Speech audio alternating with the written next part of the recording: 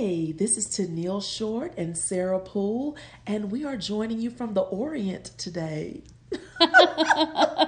No, not really.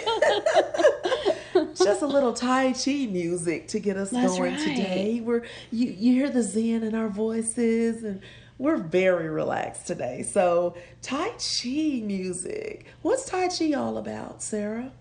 Well, Tai Chi is an ancient art form that originated in China. It's really a form of karate, but it is it's a gentle form of exercise for people. It's very popular for people that have stress, anxiety. It is also really good for balance, for coordination, and for relief of joint pain. And so we know about Tai Chi. I used to teach Tai Chi many moons ago. You still teach Tai Chi today. I do. So what can people listening do if they want to get involved with Tai Chi in their counties? Well, fortunately, UT Extension as a whole has embraced the idea and the benefits of Tai Chi. So many extension agents across the state offer Tai Chi classes in their own respective counties. So if you're interested in this, and you can call your local UT Extension office in your county and find out if the agent there teaches it or not. And if they don't, they can tell you a county nearby that does. For example, since you don't teach it that often in Haywood anymore, I have a couple of ladies that come to my class, from Haywood County. It's just 15 minutes away. So so just reach out to your local extension office and find you some Tai Chi if you want your voice to sound like this. But today's podcast is not about Tai Chi, actually. It's about a concept called mindfulness, which Tai Chi can definitely be a part of. Most definitely. So you've probably heard of mindfulness. It's a buzzword right now, but it's more than just a buzzword. It's something that we should practice because it's helpful to us. I'm going to give you the definition. Mindfulness is the basic human ability to be present in the moment, okay, and be fully aware of where we are and what we're doing. Ooh, that's loaded. So we've got to be present where we are and present in what we're doing. Now, that sounds simple. And to not let your circumstances overwhelm you. Oh, goodness. I know. It's a lot. It is. I don't know how easy this is going to be to put into practice, but this is not something that's made up. This is apparently evidence-based. It is, and more research is coming out about the effectiveness of mindfulness every day. Yeah, it's beneficial to our health. People that practice mindfulness are happier in their work situations and their relationships. Definitely at home. And this is a concept that not only adults can benefit from, children can as well. Right. Anyone can do it. Yes. That's the good thing about it. Everybody can benefit, and it's easy to learn. It's got to do with the body. It actually begins and ends in the body. You have to really take time and pay attention to where you are and what's going on. And that starts with being aware with what's going on in our bodies. Truly, you kind of have to stop and just take a minute to focus. And so many of our lives are rush here, rush there. I can't do this. I'm doing 5 things at one time. I'm also thinking about what's coming. It's hard to just be in the moment. Yeah. And if I'm worried about 6 o'clock tonight and it's noon, right, I'm not in the moment. No. I'm somewhere you're else. Missing the moment. I'm missing the moment because I'm somewhere else. So, of course, the title of this podcast is Bringing It Home. So everything that we talk about, we like to relate it to home and family and how we can put this into practice every day. Family is the most important thing to both of us. Mm-hmm. We know that about each other. So what are some of the things that interrupt the mindfulness that goes on in our homes? How long do we have? How long do we have? I can start because this is a simple answer. In my house, cell phones and social media. Right. That is what takes over. I mean, we are on our cell phones before we know if our legs work in the morning. We know our cell phones work before we know whether our legs work. And that's very sad. It is. That's the first thing we grab. I heard somebody say one time the real test of a good relationship is which do you grab first, your partner in the morning or your cell phone? And I'm sad to say that we grab our cell phones first. There's a lot of cell phone usage in my home, but me personally, I don't touch my phone in the morning. Like, it's my alarm clock, but after I turn that off, I just get up and go about my day. I used to, but I found that it overwhelmed me and it made me run late. And then I also got it consumed by maybe the things I was reading instead of. So do you not have fear of missing out? I mean, do you not wonder what happened while you were sleeping? I mean, I'll check it when I get to work or whatever. Occasionally I'll log in, but no, I don't turn the TV on. I don't check my phone except to see what time it is, maybe check the weather. But no, I just, Josh, my husband, he usually does, and he'll let me know if I need to know something. But I've just found that my mornings go a lot better when I don't have that distraction of the phone or the TV or whatever. Wow. I mean, that is great. And we need to start practicing that more. The television is another thing in a lot of homes that, that take up a lot of the mindfulness that could go on. I read something one time that said televisions are more interesting than people, because if they weren't, we'd have people standing in our corners instead of televisions. So I don't know how true that is, but right. How does the TV and video games and all that kind of play into your home?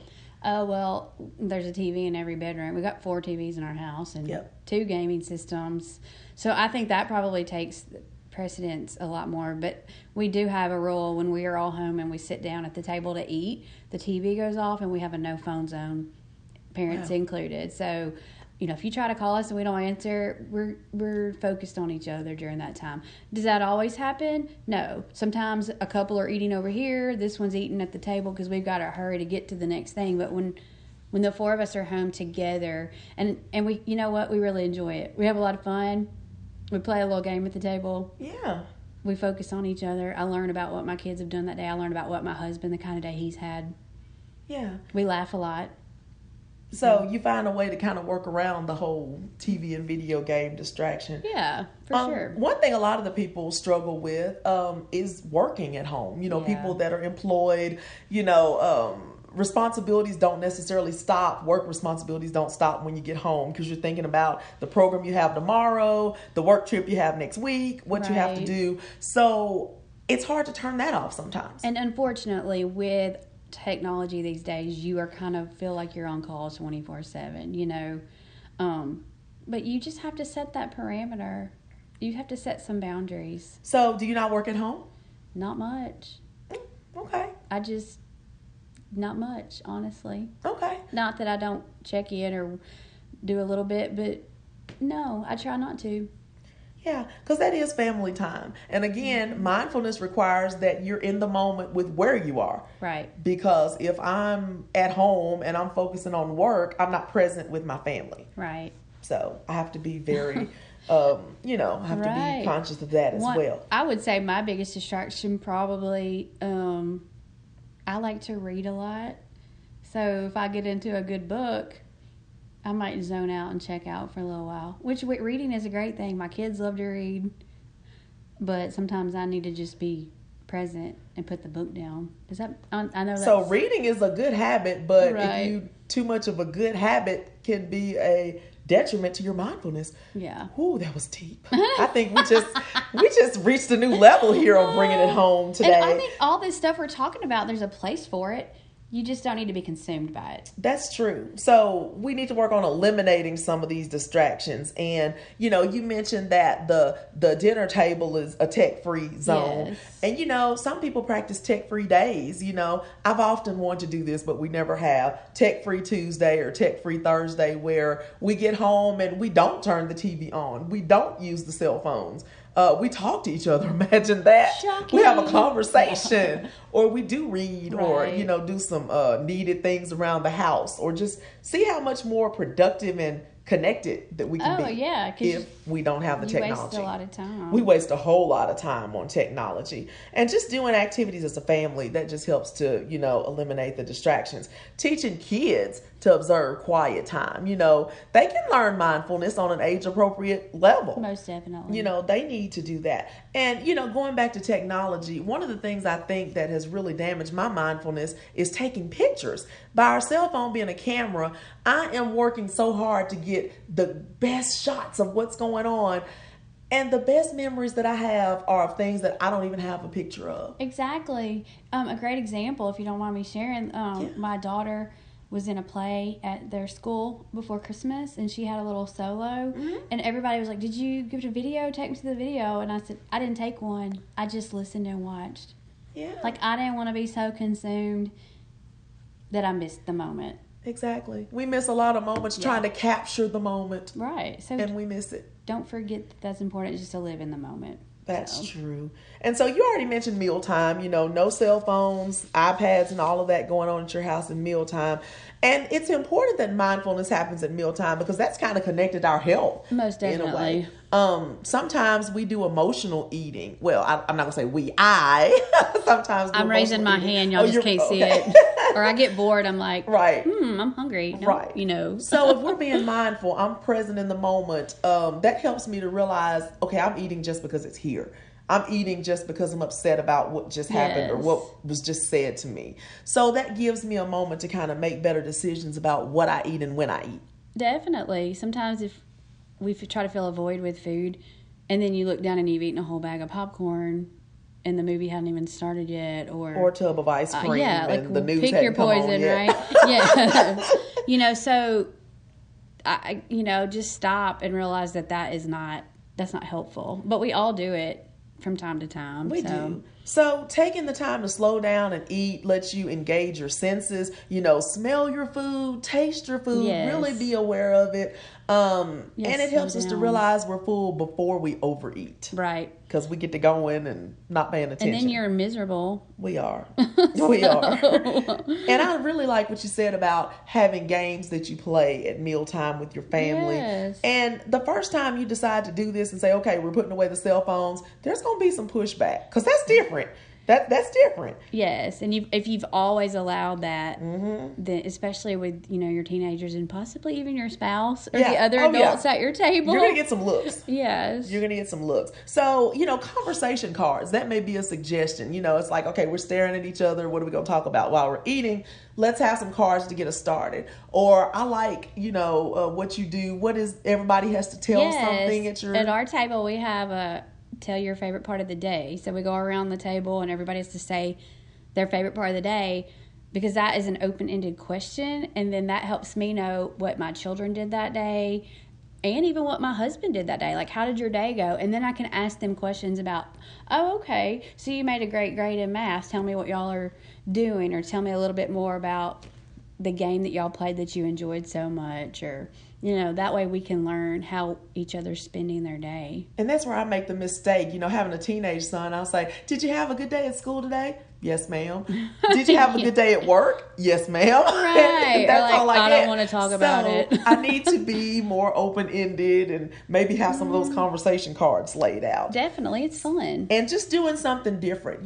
We can sometimes do a picnic on a blanket, or, especially with small kids, they'll enjoy doing something like that. Or when the weather gets nice, maybe grill out for your dinner, something of that Sometimes nature. we had light candles at the table just for fun. The kids love that. Just something different. Yeah, themed dinners, whatever, just to keep everybody entertained and engaged. But the number one thing we can do to stay mindful is just to breathe. I mean, sometimes we just need to stop. You can take a full minute of just breathing. That helps to release some stress, bring you back to center, and just helps you refocus your energy. I agree. Even my daughter in kindergarten, she came home and she said that she learned about belly breathing. Yeah. And I was like, tell me about this. And it was a video that they did in class that helped them learn how when they get angry or sad, they can do some deep breaths and it will calm them down.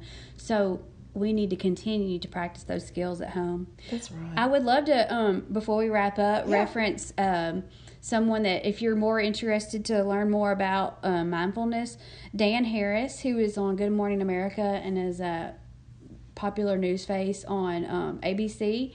He is really into mindfulness. He actually had a panic attack on Good Morning America one day and has just dived into mindfulness. He's got some great videos online that explain it well. I think he's even got a book out about it.